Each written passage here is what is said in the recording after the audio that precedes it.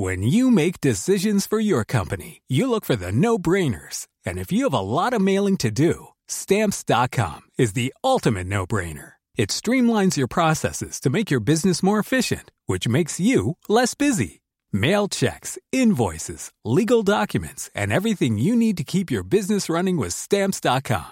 Seamlessly connect with every major marketplace and shopping cart. Schedule package pickups and see your cheapest and fastest shipping options from different carriers. With rates up to 89% off USPS and UPS rates. And with the Stamps.com mobile app, you can take care of mailing and shipping wherever you are. Make the same no-brainer decision as over 1 million other businesses with Stamps.com. Sign up with code PROGRAM for a 4-week trial, plus free postage and a free digital scale. No long-term commitments or contracts. That's Stamps.com. Code PROGRAM.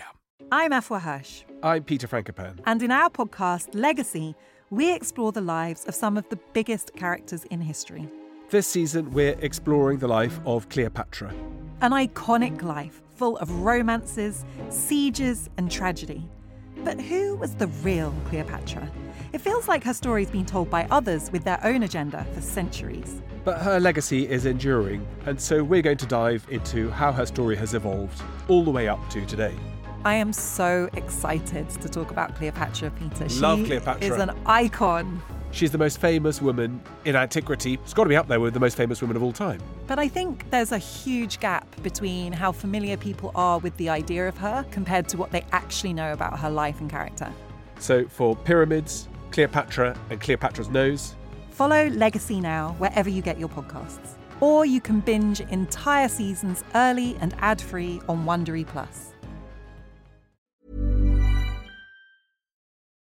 Hi everyone, welcome to History Hit. On the pod today, we have another episode of Warfare, our sibling podcast. They're talking all about Bond over there. Prof. Klaus Dodds telling us everything we need to know about Ian Fleming and the birth of Bond. This one went bonkers on their feed, so I thought we'd bring it over and share it with the bigger audience. Don't forget, if you want to watch documentaries, all you got to do is go to historyhit.tv, the world's best history channel. Historyhit.tv. Head over there, sign up. You're never going to regret it. In the meantime, though, everyone, there's Warfare with Prof. Dodds. Enjoy.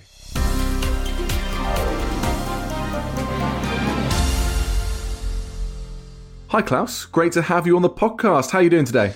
Good, thanks. It's nice to be with you. I'm sort of currently looking out the window in my small office in my home, and there's some snow falling gently to the ground, which certainly appeals to me, given my other interests in colder parts of the world. Yeah, are you all snowed in, or is it a nice kind of serene landscape as opposed to a difficult one? Well, given that I'm based in London, so we're sort of usually at the milder part of the UK weather experience. I suspect if I was talking to you from the north of England or Scotland, I'd probably say there's an awful lot of snow on the ground.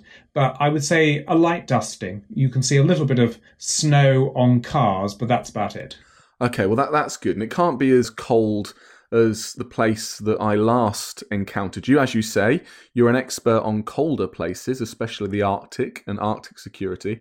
And the last time I saw you, we were in Iceland discussing Russian and Chinese activity in the Arctic. In fact, it's very apt to have you on the podcast to discuss James Bond and the Second World War, because as we sit in that dim-lit bar in a freezing Reykjavik, with a professor of war studies and a national security advisor, I think I had a glimpse of you being our own academic James Bond, our own international man of mystery.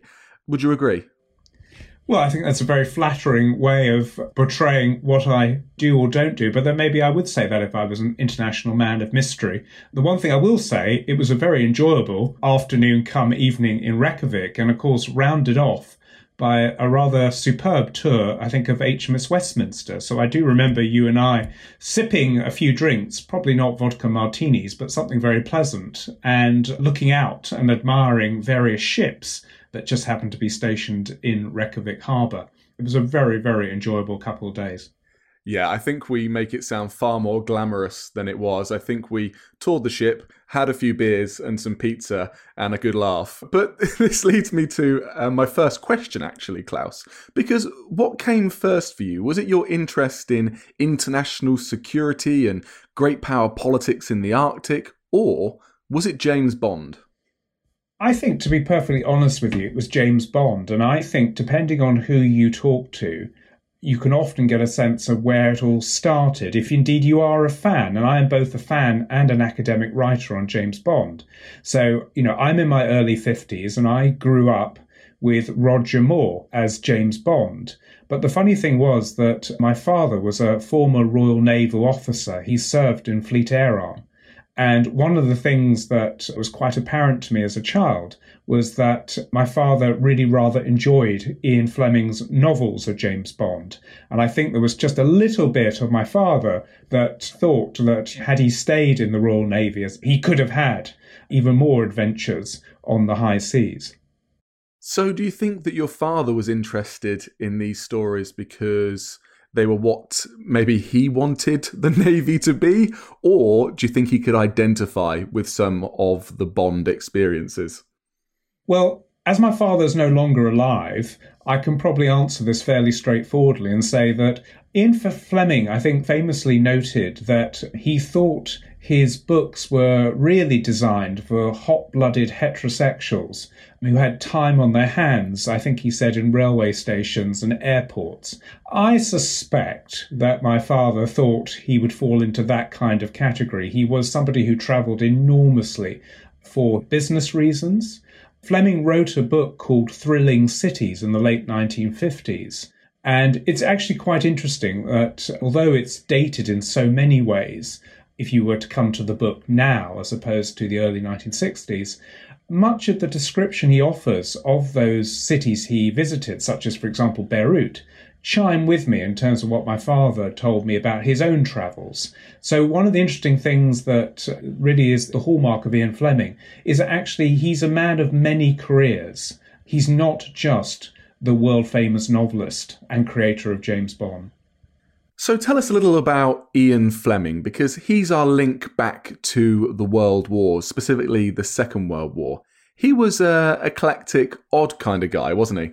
Oh, I think that really is absolutely right. I mean, I think the thing to understand about Ian Fleming was, I suppose, two things. I think, first of all, he lost his father in 1917. So his father, Valentine Fleming, was a former MP and a military officer who died in the First World War.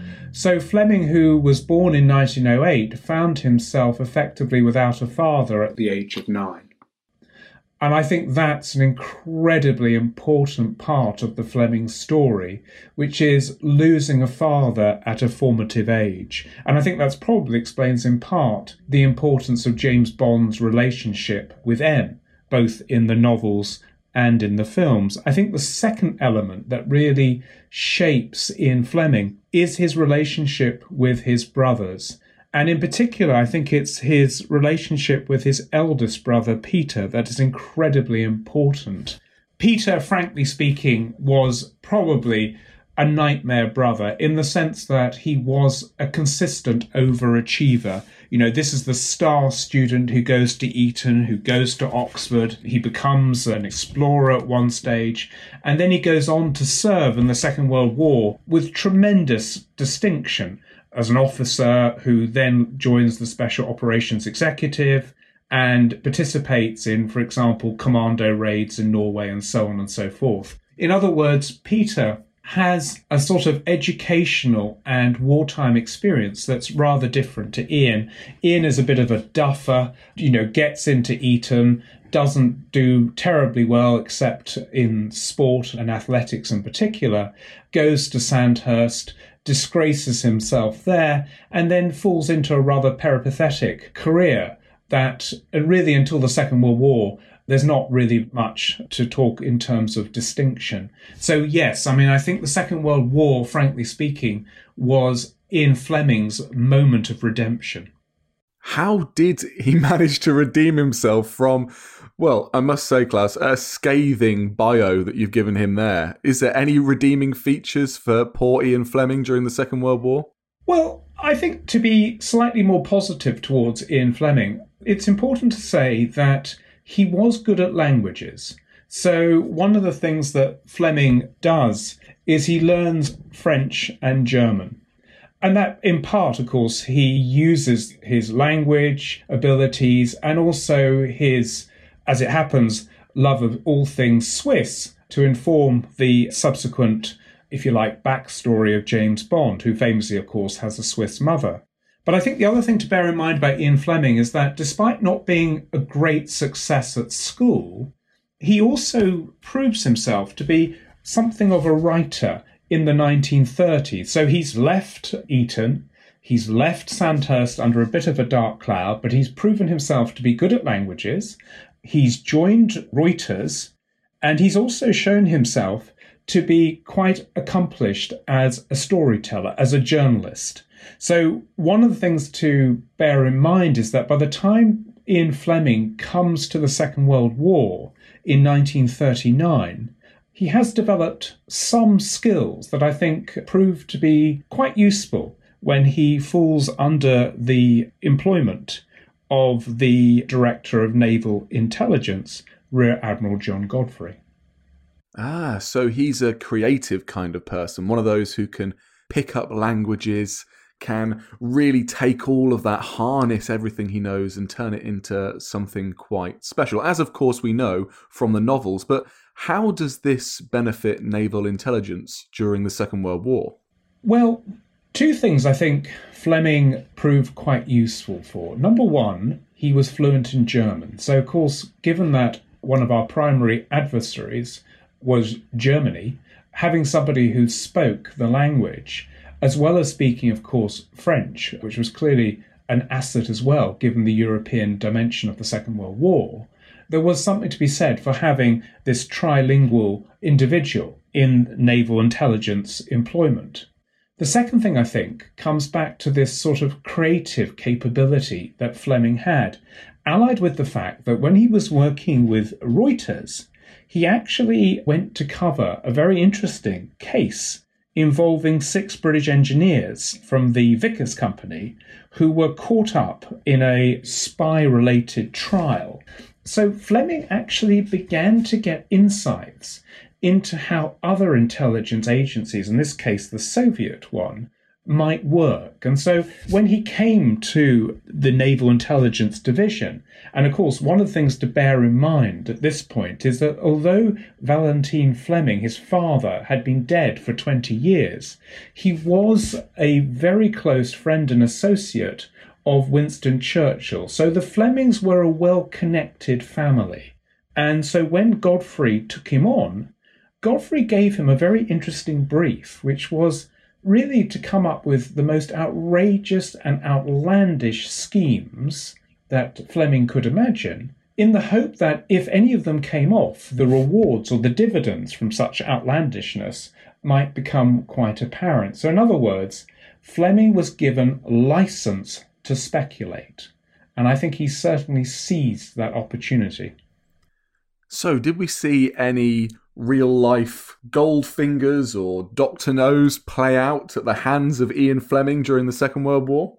Oh, I think Fleming had enormous fun. I mean, I think if you were to look back on his life, and remember he dies prematurely at the age of 56 in the early 1960s, I think he would say without question that those 3 years in the Naval Intelligence Division were probably the highlight of his life. He was given a code name, 17F.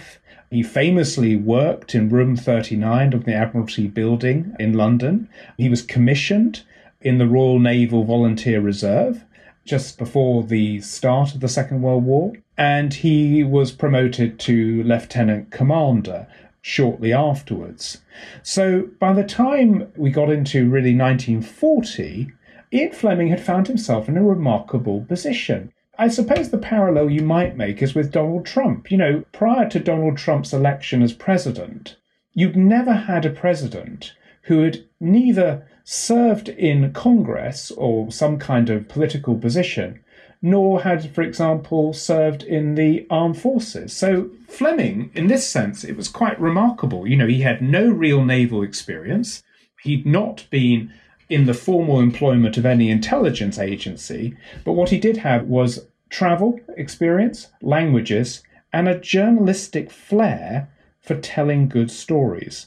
And he had, of course, considerable personal appeal. I mean, he was a very, very charming man. He was very popular with both men and women.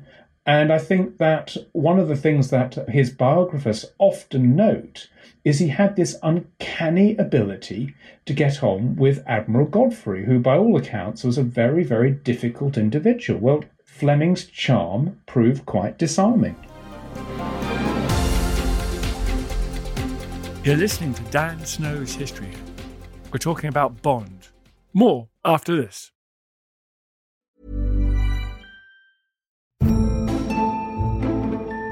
American politics are all struggle and strategy, passion and persuasion, and so much scandal. And they always have been. I'm Don Wildman, and on American History Hit, we're delving into Alexander Hamilton, whose bio was big enough for Broadway. From war to women and a dueling death to boot, Hamilton is a fundamental chapter of the American tale. Join me and a cast of worldly experts to meet the real Alexander Hamilton on American History Hit, wherever you get your podcasts.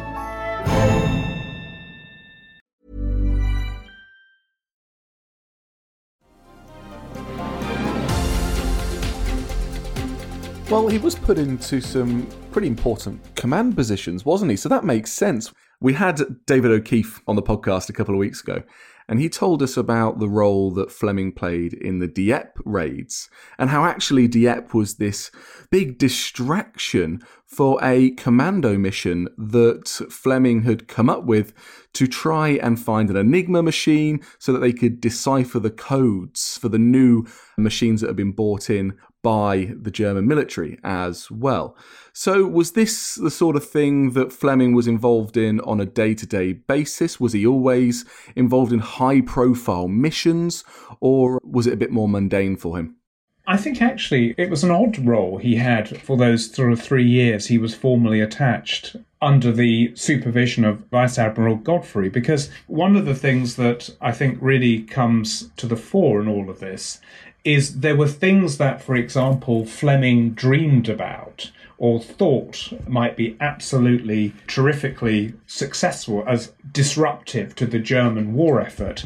But there are also other things that he was involved with and did, for example, watch upon from afar. I mean, the thing to bear in mind is that Fleming did not see direct military action. So a lot of what he was doing from the facilities at Room 39 was dreaming up schemes. So, for example, you know, we had a scheme called Operation Ruthless, where the idea was that a plane was going to be crash landed in the water and the crew were going to be disguised as German aircrew. And then that might force a German U-boat submarine to emerge from the water. And then they were going to try and attack the submarine and possibly steal an Enigma. One of the famous operations that Ian Fleming was involved with was called Operation Mincemeat.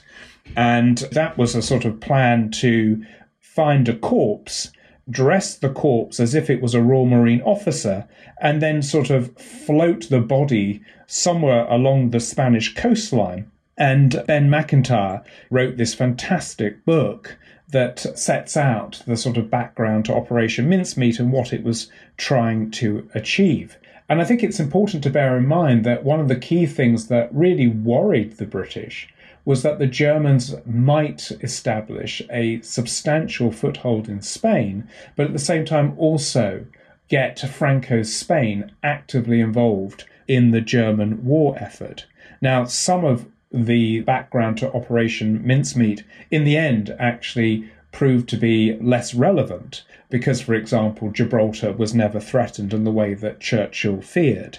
But what you find with Fleming is that he has this fairly consistent interest in planning operations, in thinking creatively about how you could undermine the German war effort. But at the same time, what he's also remarkably good at is liaising with key actors, key individuals, and institutions. So, for example, Special Operations Executive would be one. But of course, thanks to his travels as well, he also gets to meet other people, particularly in the United States and Canada, who are also involved, such as William Donovan, the future head of the OSS, that of course becomes the CIA in the post-war period.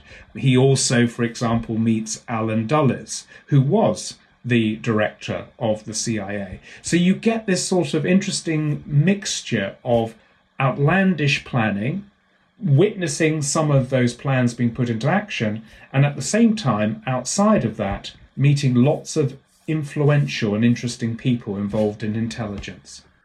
So he got some real-life inspiration there then, didn't he? He was able to meet the charismatic figures from the world of Anglo-US spying, but he was also able to take maybe some gems from the missions that he was involved in. I know that he helped plan things like Operation GoldenEye, which of course will be familiar with listeners. But did any of the things that he were involved in make their way into his novels? I think one of the interesting aspects of all of this is actually, for example, speculating about who actually inspired Ian Fleming when it came to the creation of James Bond. So if you look at the biographies and the commentaries around this particular issue, what's interesting is that most people end up concluding it was an amalgamation of people Fleming had met, including, for example, former British spies such as James Clark. We also had a Canadian spy master called William Stevenson, who Fleming had some contact with over so-called Camp X, which was a kind of spy school based in and around Toronto. Fleming probably also drew inspiration, of course, from his older brother Peter, who was involved in commando raids, and of course, Fleming's own wartime experience probably helped to feed his sort of fantastical James Bond figure. But the other thing that, of course, that does feature in the James Bond novels is, of course, Fleming's very real experiences of working with the intelligence services. And, of course, the other thing to bear in mind is he was also involved in various commando units. One of them was the 30 Assault Unit. There was another one called T-Force. So he had so much material to work with. And some of that would have been about real-life experiences, but some of it also would have been, for example, the things that he encountered on his travels. So if you remember Casino Royale, there's a key element of the novel is the idea that this bigwig German is spending money at the casino in Portugal. And of course, one of the things that Fleming did indeed experience was many casinos, and he was extremely interested in the idea that the Germans could be undermined, not only through acquiring their intelligence devices, but also they might be bankrupted, humiliated, and that their morale might be affected by, for example, propaganda broadcasting. So there's an awful lot of things that feed into the Ian Fleming novels that draw on his extensive wartime experience. And remember again, that trial that he attended as a journalist in the early 1930s also helped to feed his interest in Soviet intelligence, particularly, of course, SMERSH. So when all of our listeners go out to watch No Time to Die, whenever it is released, hopefully at some point this year, they can look back and see all the multi-layered ways in which not only are Bond's characteristics taken from the Second World War, but also some of the scenarios are as well. Absolutely. I mean, I think when you watch a James Bond film, and of course, the transition from novel to film is an interesting story in its own right. So the listeners who are really, really familiar with the James Bond novels will be quick to point out that some of the films are more faithful to the novels and some, frankly speaking, are not. I mean, You Only Live Twice, which was released in the 1960s, is a very different kind of film to the novel of the same title. For Russia with Love, I think is Fleming's best novel, is fairly close in terms of the transition to film. But the other thing to bear in mind that Fleming also was lucky. And I think despite all the sadness in his life, despite his premature death, he also occasionally had some strokes of luck. And the two that I draw attention to, one was when he famously moved to Jamaica and created his house, appropriately named Goldeneye. And that's where he wrote all his novels. He had a very famous visitor in 1956, and that was Anthony Eden and his wife Clarissa. And Eden was in very poor health and came to Goldeneye to recuperate. Well, having Eden come to Goldeneye was a very welcome boost to Fleming's popularity and stardom, if you wish. But the biggest boost, famously, he received was when John F. Kennedy nominated From Russia with Love as one of his all-time favourite novels. So by the time Dr. No was released as a film in 1962, Fleming was an exceptionally well-known novelist whose books were selling really exceptionally well. And you wouldn't have necessarily predicted that when Casino Royale came out a decade earlier. That's absolutely fascinating because, of course, JFK was another man who had lived early on in the shadow of his very, very heroic brother. Joe Kennedy Jr. was the one who eclipsed him. I mean, he was the one set to be, hopefully, according to his father, the next president of the United States. And he was a war hero who had gone out and, of course, tragically died whilst testing early drone technologies to try and take out V-weapon sites in France. So maybe Kennedy, a bit like Ian Fleming, they both saw their brother in James Bond. I think there's something in that, because I suspect that if you know something of the Fleming story, but also the sort of the challenges of growing up in a family where there are four brothers, where you've lost your father prematurely, when there is one star brother, when another one, for example, has also died in conflict, it is exceptionally difficult to make your mark in the world. But, you know, there are other areas where Kennedy and Fleming may have bonded. For one thing, both of them liked women, and I think were very well-known womanizers. I suspect both of them also bonded over drinking. But I also think that Fleming's outlandish imagination probably also caught the presidential ear as well. I mean, one of the lovely stories that's sometimes told about the Fleming-Kennedy encounter is the speculation about how might one get rid of Castro. So, of course, you know, according to one story at least, Fleming is asked this question. And so he says, well, one thing you could do is fly over the island of Cuba and drop lots of leaflets saying that, you know, Castro is impotent. Or maybe you could have explosive cigars. Or, given that Castro likes to dive, maybe we might secretly plant a seashell filled with explosive that Castro, when he went to touch it, it would blow up upon said touch. So I think there was also a sort of fantastical element to both Fleming and Kennedy that probably they found something similar in one another, and maybe that's why they enjoyed those conversations. That is amazing. And did they ever actually meet and converse and share ideas? Yes, I mean, they absolutely did meet. And again, it's Fleming's networking that's incredibly important here. He is a very, very well-connected man on both sides of the Atlantic. And you can't underestimate that part of Fleming's success as an author is that he continues to have those high-level interactions even after, for example, the war has ended and Fleming has left wartime service. So one of the things that travel enables him to do is he keeps on meeting North American counterparts, either in the US or Canada, or during the middle of the Second World War in Jamaica. And that's part of the reason why Fleming ends up in Jamaica. You know, he visited the island in the Second World War and fell in love with it. So his whole life and his whole legacy is shaped by the Second World War. Klaus, thank you so much for taking us on such a detailed history into not only Ian Fleming's life, but also the origins of James Bond and these fascinating connections to the Second World War, and then deep into the Cold War and how his imagination continued to run wild. Where can people read more about your work on James Bond?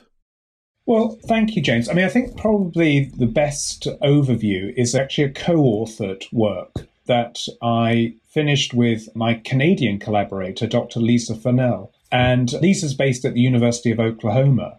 And we wrote a book called Geographies, Genders and Geopolitics of James Bond that was published 4 years ago, where we actually explore the geopolitics of Ian Fleming's James Bond, you know, from the Cold War novels of like Casino Royale all the way up to the most current James Bond films, where clearly they're dealing with a very kind of different underlying geopolitics. And some of the work we did, just to give readers a sense of the scholarship that you can do on James Bond, involved looking at, for example, the archival records of the screenplays that give some really invaluable clues to how the novel was translated into a screenplay and subsequently a film production.